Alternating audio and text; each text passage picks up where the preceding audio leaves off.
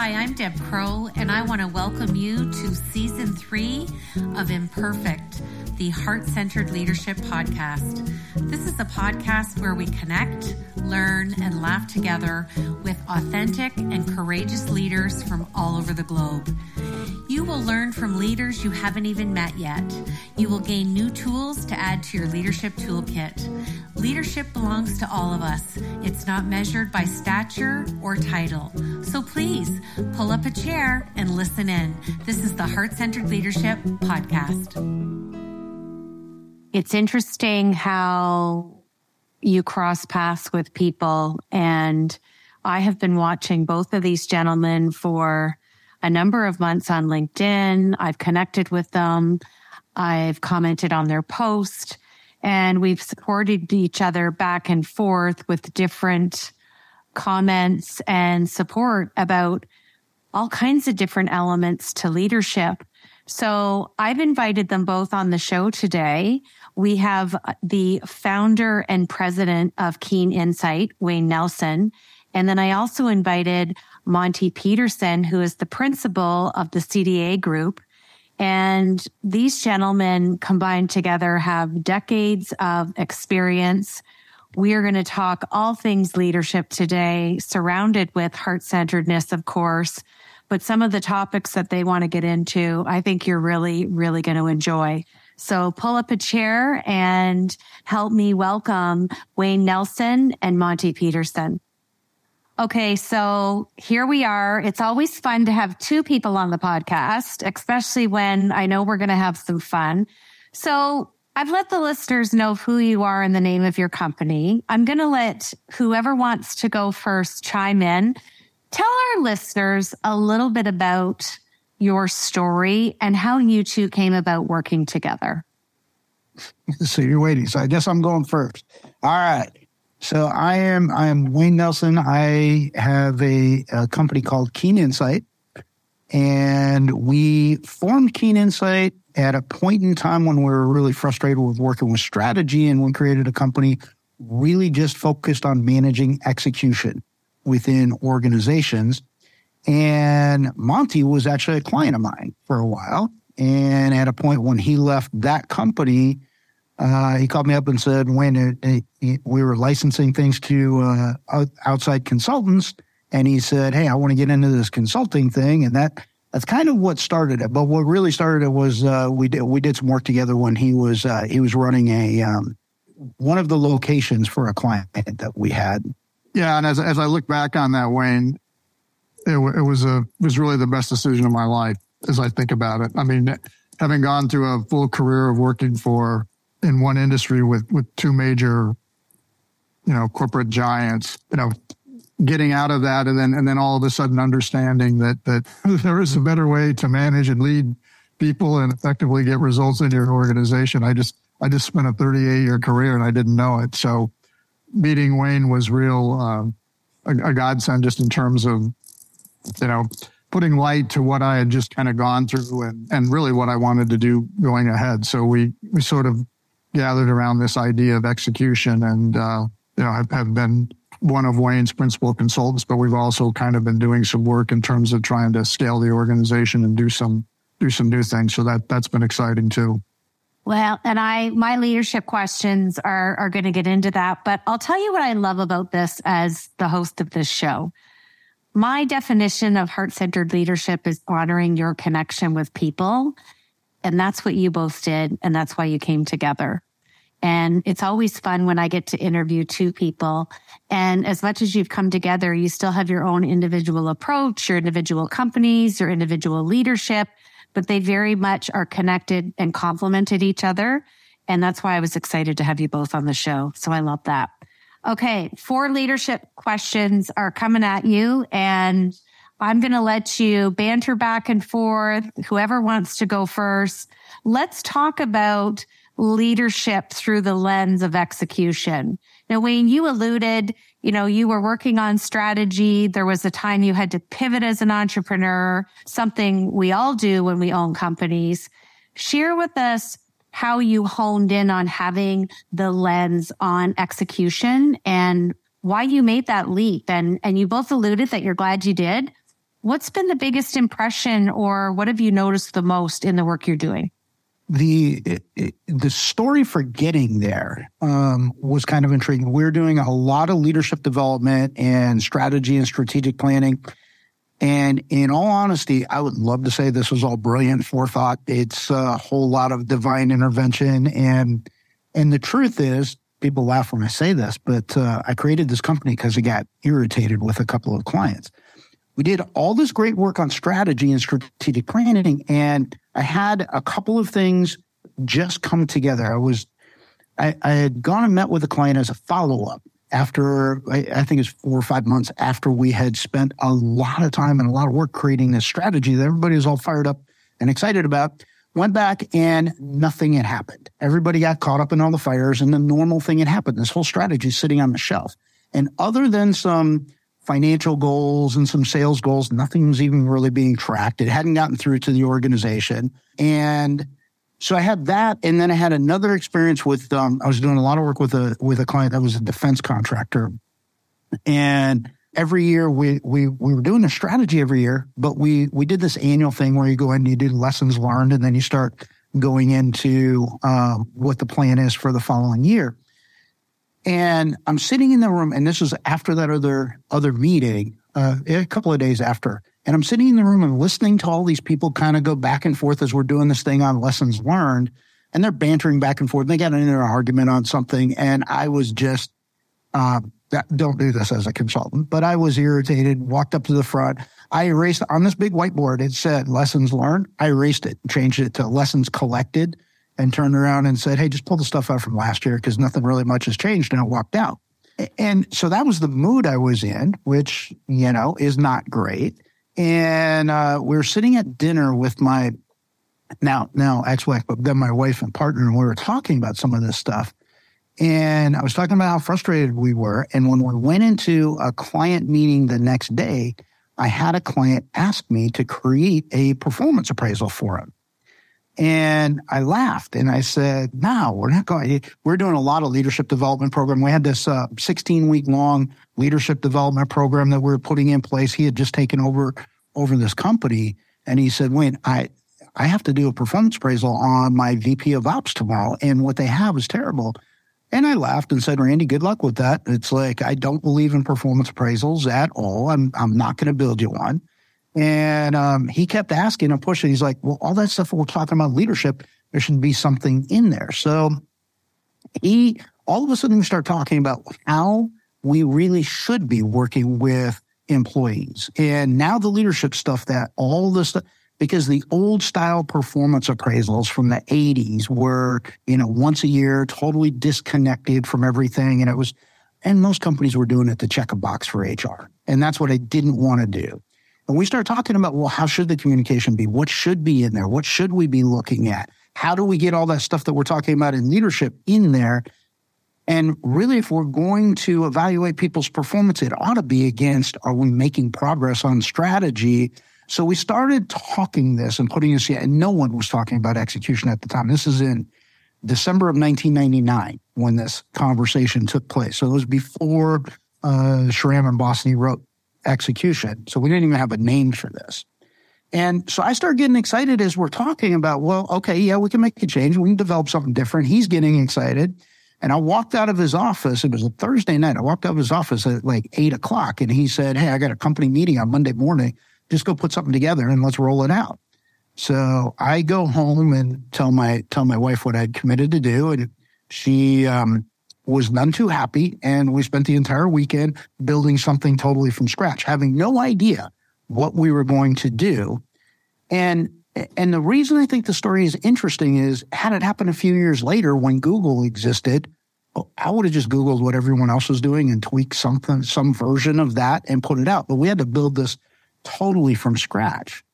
And we didn't think anything of it. In all honesty, it's like we rolled it out. It was great. It had a whole bunch of holes in it. We fixed some holes and stuff. And then all of a sudden, other clients are asking. And then other consultants start asking, kind of what you're doing. And it went to 11 clients pretty quickly and had consultants coming in. And we had 21 consultants in a group one time wanting to know what it was that we were doing. And so I'm rolling all this out. And then the book comes out in 2003. And up until then, I was mistakenly calling this performance management. And the problem is that term sort of for a while got co-opted in performance management, sort of meant automated performance appraisals for a while. And when the book came out, when execution came out, it's like, wow, okay, that's what we're doing.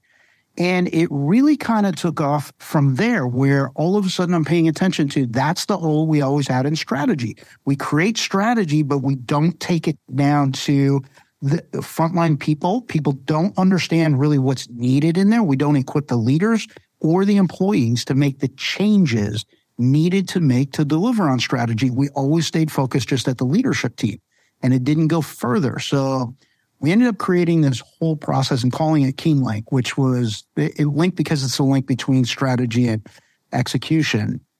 And that took off when we started licensing it. And we got out of dealing with strategy for a long time. We're just now starting to touch some things related to strategy again. And I still to this day believe the biggest issue in business is execution. It's not strategy. We don't lack for ideas. Any manager out there knows what we're trying to get done. What we lack is how do we bring those ideas and changes all the way down to frontline workers? How do we get them involved? And I actually think, I know it's a little bit of a tangent, but when you talk to clients about what kind of problems and issues they have, we kept hearing the same things. They would say things like, we struggle with accountability or communication or employee engagement or leadership, this very big generic thing called leadership that everybody defines slightly different, which is why we're talking, right? But they seem to use a whole lot of words that if I lump them together, really come out to be symptoms sometimes of lack of execution. And then later in there, we were doing a lot of work with a couple of universities and stuff. And that's where Monte was working in a company that was actually doing work with universities.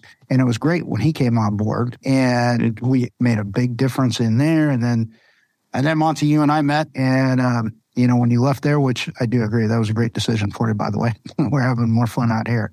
But it just kind of took off from there. So leadership and execution tie so tightly together, though. You cannot decouple them. You will never have execution without paying attention to leadership. And I actually think this is new thinking for me. But what Monte and I have been talking a lot about lately is that we really need to focus in organizations on developing leadership bench strength. I think there's three things that we really need to have. We need to have a structured methodology that's consistent for execution. And that needs to come into place first. And the reason I say that is the way we're approaching it, you're getting everyone involved and they're writing the goals and there's performance agreements and stuff. But when you get that structure in place, then in order to make that work, because of the way we have the progress meetings and stuff, leadership comes into play. And if you focus on execution, driving execution and having the systems and tools to manage execution, and you've got a strategic view that everybody's aligned and agrees on, and we focus on what I would call leadership bench strength in an organization, the outcome of focusing on those three gives you a performance culture, which I think is what all of us are looking for. But I think leadership bench strength is critically important. It's not just focusing on leadership. It's developing leadership capacity within the entire organization, throughout the organization. And too often when we talk leadership, people are just thinking of the title of people being in a management position or a leadership position. And leadership is so much more than that. If you're focused on leadership bench strength, then you start examining things like, how good are we as an organization at actually developing leaders internally? Because especially with small companies, I don't think we think about that at all. I think they think in terms of let's go hire people with leadership skills, but we should also be focusing on how do we develop leaders internally and how do we grow them? And that should be that needs to be a strong focus, and it's not. And one of the questions I ask, and it's a cliche question, right? But one of the questions I always ask people is, how comfortable are you in any leadership position? How comfortable are you leaving the company on vacation for a month and having no contact? How nervous does that make you? And in small companies, we've got people saying they can't even go on vacation for 3 or 4 days. So we don't have the leadership bench strength to grow the organization. So that's kind of where we're focused right now.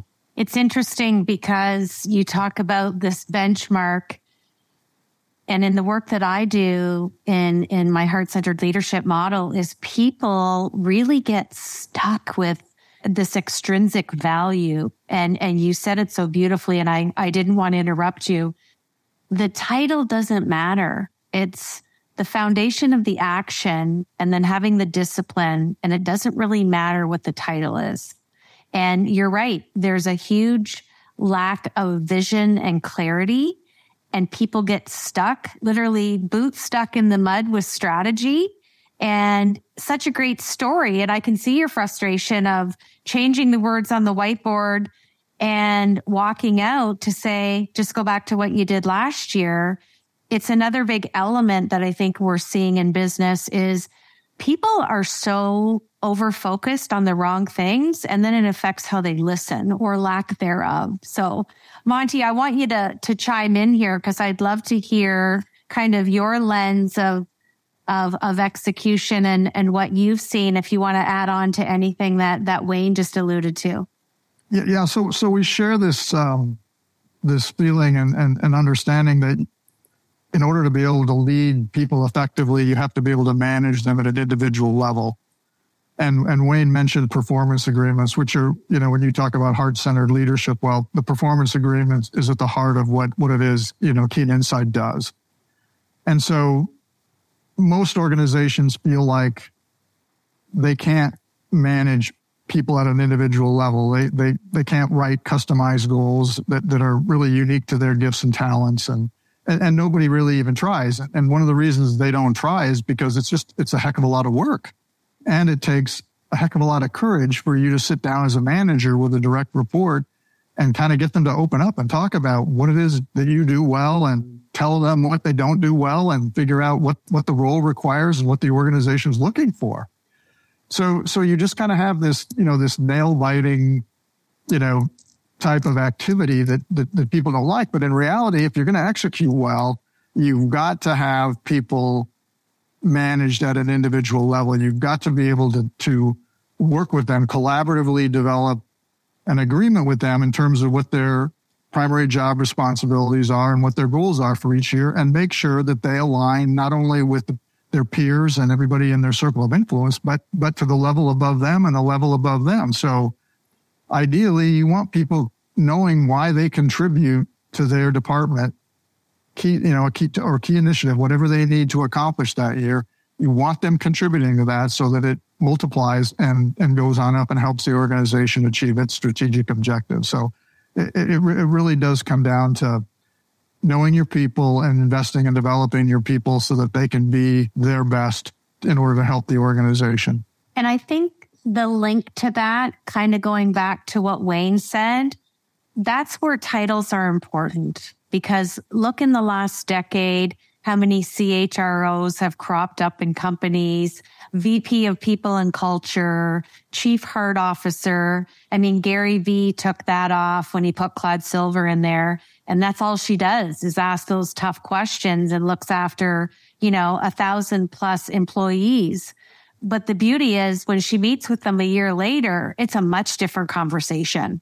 So it's like having that person always readily there with maybe a talent management or HR background, but the people-centric, heart-centered approach. I'm even seeing Chief Purpose Officer now cropping up. And again, there's similarities among titles and roles and responsibilities, but those are the people that you need to get to the level that you're talking about, Monte, so that they can report back to get to what the higher leader ups want to get to. So I find it fascinating. Okay, I'm moving on to my second question. It has permanent residency on the show. I've asked over 220 leaders this question. Tell me, both of you, we'll let you go first this time, Monte. What imperfections do you bring to your heart-centered leadership? You name it.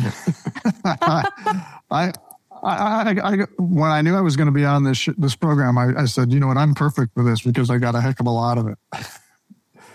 So I think the hardest thing is just looking at things with a level of emotional intelligence, right? It's like, not judging people, trying to put yourself in their shoes, having humility, understanding, where people are and dealing with them, from a place that, you understand they're at, and then helping them succeed. So, for me, it's kind of forgetting about how I used to manage people in the corporate world and really, looking at it just from a completely different perspective, which is, okay, we're here now. This is what we're trying to do. We've got to move forward.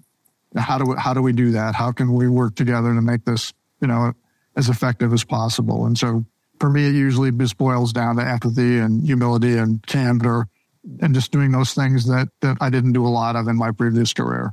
And from an imperfection standpoint, are you patient or impatient? That is one of my attributes. I am fairly patient.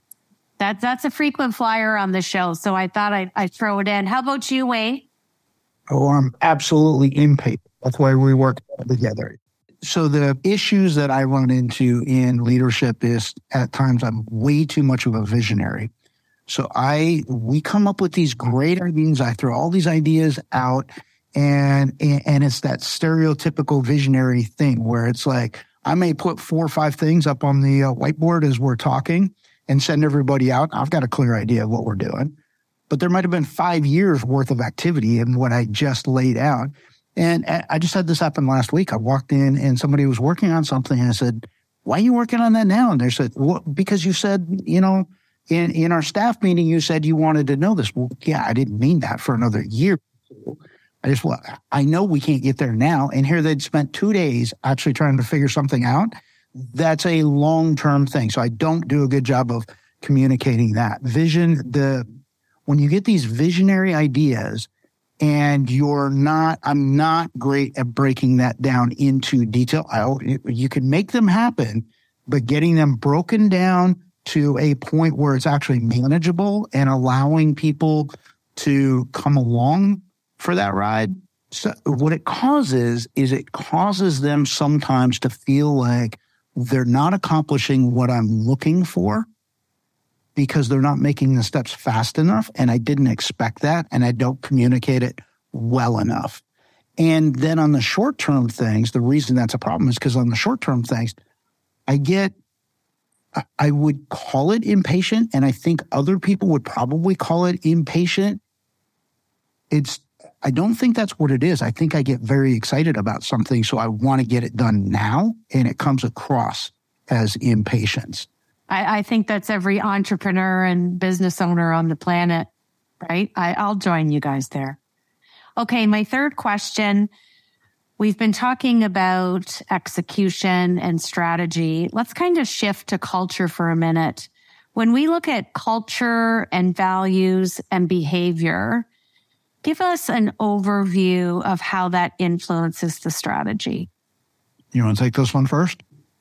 Maybe share with the listeners kind of a Cole's notes, give us like a top 3 kind of strategy approach, because I know we could do a whole show on this. So what's top of mind, Monte, to start us off with this? Yeah.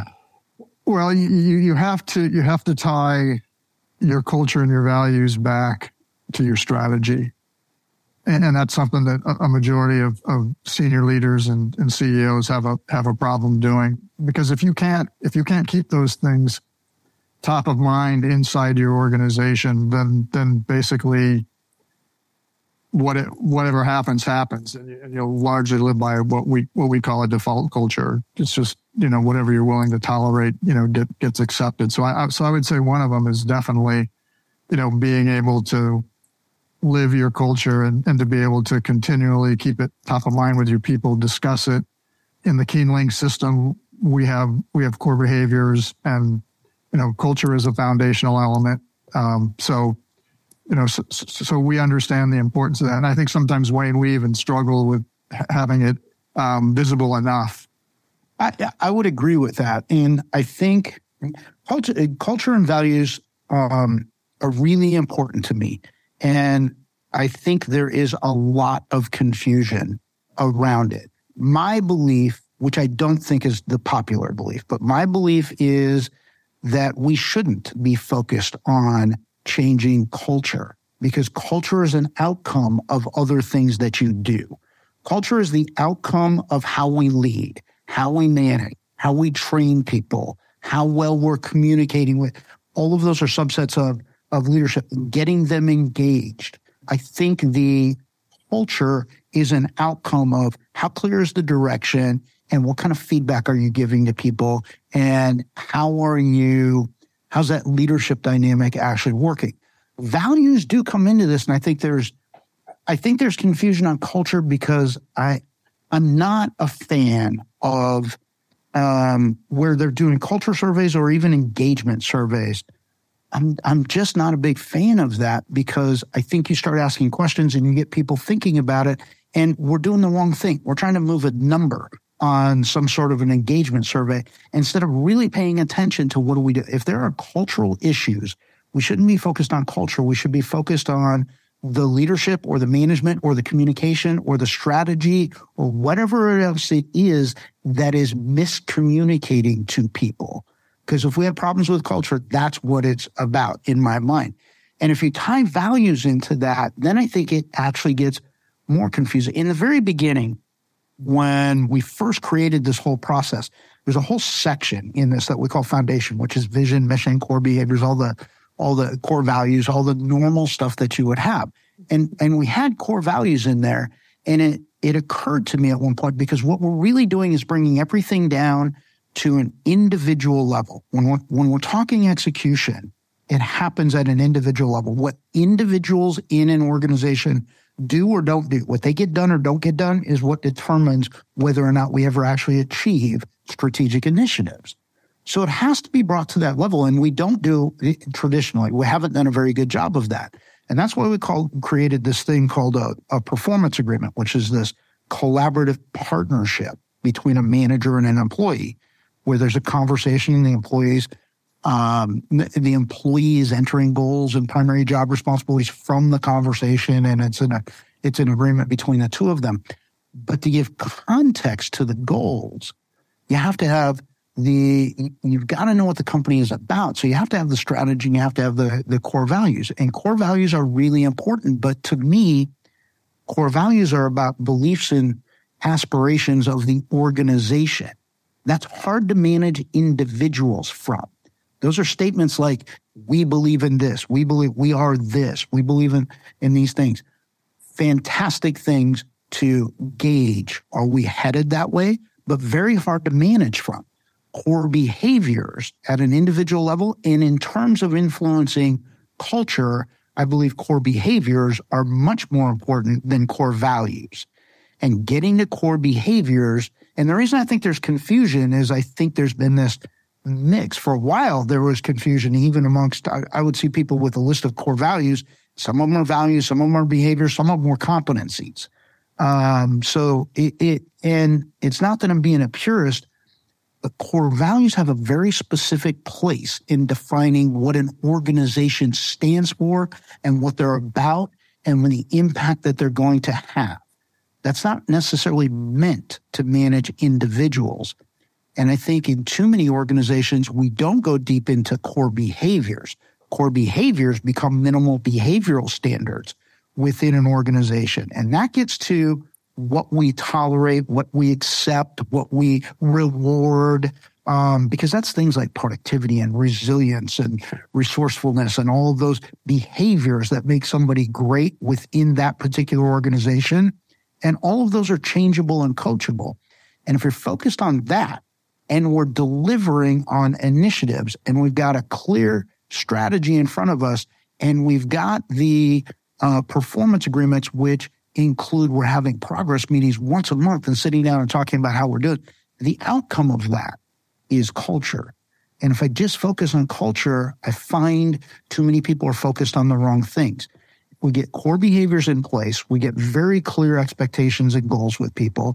We set up a structure where you're communicating often with employees from a standpoint of what's going well, what are you proud of, what do you need help with, so that real, what we all know is leadership now, not leadership of the past.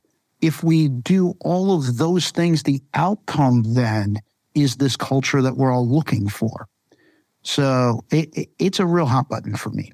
Well, but you really well done in the way you explained it, because people can convey a language regardless of where they are in the organization, and culture almost gets slanted with that extrinsic, materialistic. The culture is the culmination of everything you just said. And when you peel away everything, it's people-centric. But if you don't have everything in that specific order, that sequence, you can't start at the culture and work backwards. It's well said. Well said. Again, we could have a whole other conversation on that, but I like the way that you broke it down. And I also wanted to say, when you were talking about being a vivid visionary, there's so many brilliant minds out there. And when they can't come back and just seed all those great ideas and wrap some discipline and structure around them, there's so much wasted great intuitiveness, intention, and the excitement's there and the clarity's there. But again, going back to values and behavior, if you don't have the structure or the discipline, nothing's going to move the needle forward. So I'm just going to put a big stop there because that was so well done. Okay, I'm going to switch to my Fab Four because I knew this was going to be a long, good conversation. 4 fun questions, just so our listeners, which are in 65 countries now, and I get goosebumps every time I say that. I'm going to ask a question. I don't want you to think about it. It's those top of mind answers. So Monte, if I asked your family or your friends to describe you in one word, what would it be? Probably sarcastic. Oh, I like that. Okay. Yeah. Wait, how about you? Enthusiastic. Enthusiastic. Well, you guys compliment each other. I love that. So I know if I'm going to be engaged with you guys, there's going to be some sarcasm with a little bit of integrated enthusiasm. That's hilarious. Okay, wait. Name a book. You could have read it at any juncture in your life. What's the name of the book and the author, and why was it impactful for you? There's actually 2. Execution is one because it gave a name to what we're doing now and kind of forced, it put a name to this and validated what we're doing and sent this on a path. There's another book by Stephanie Winston that I read in the 80s called The Organized Executive, which still has some of the best organizational, I don't even know if that's still out, but it had some of the best organizational stuff, which I am so weak at. I love that. I love that. And I love that Monte's looking over at his bookshelf going, which one should I pick while Wayne's talking? So, Monte, which one is it? And here's the funny thing about it. I've read this book twice. I can't remember the title, but it's a book that I got referenced from your neighbor and our connection, David McLean. And it's I think it's the 15 elements of conscious leadership, the conscious leadership group. Correct me if I'm wrong on the title, but David referred that to me probably 3 or 4 years ago. And it's just, and this is what he called it. It's just one of those books that puts it all together for you, managing above or below the line. And it's just such a simple management model that I've taken away from that I share it often with clients and with friends and other people I talk to because it just makes so much sense. And so living by those 15 elements, and it's not as complicated as it sounds, but just the whole concept of being a conscious leader, is a great thing. So that book for sure. And doing that with simplicity, that sounds like a great book. I know the book you're talking about, and I think that's what it's called. Okay, I'm granting you both a wish, and it's going to be really interesting to hear the answer to this. So let me put some context around the wish. You get to have dinner with a leader of your choice. Now, this leader could be living or maybe they've passed. Who is the leader, and what is the dinner conversation? Wayne, you go first. Wow. Probably the person I would most love to have dinner with would be Abraham Lincoln. That was an awful lot to manage his way through. and just to know how he thought his way through what he had to deal with. He has been named on the show quite a bit, actually. I wanted to let you know that. So that's really interesting. And that's basically the answer that some of the leaders have shared. And it, kind of awestruck to look back in history, right? Monte, who's the leader that you're having dinner with, and what's the dinner conversation? Yeah, this is going to throw you for a curve probably, but I would say Paul McCartney. Oh. And the reason why is, here's this guy, and I think he's like 74 or 75 now, but he's been playing music since he's been like 14 or 15 years old. He's been doing what he loves, and he continues to do it. And I saw him, I took my son to one of his concerts when he was 71, and I was so impressed because here's this guy up there, and he sang for 2 full hours before he took one break. And then it was just a short break, and he came back and sang for another hour. And it's like, that's how I want to live. And I guess the dinner conversation would focus on, what's your secret? How did you find, this, and how it gave you so much joy that you just wanted to do it all the time. I mean, I think that's what a lot of people would be interested in, in knowing if they could go back and be granted a wish, and, it would help me to find my gift a lot sooner than I found it.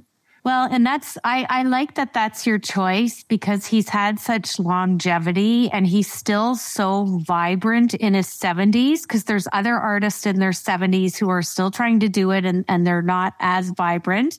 And some of them have done their last tour, yet, they continue to crop up for more last tours. But the other thing about him is he's endured so much trauma and hurt along the way and loss. And he's just very gracious. And I think music is such a universal language that kind of integrates us as a global society as a whole. And that would be a great conversation. That would be a fun dinner for sure, Monte. Well, I knew this conversation was going to be good, and I'm glad we kind of gave some inroads to strategy versus execution. So I'm so glad that we got to get together. I look forward to following your leadership online and keeping in conversation once in a while. And I'm going to ask you both to finish the show by finishing this sentence for me. And I'd like to hear what you both would say for this. So my last question is, heart-centered leadership is?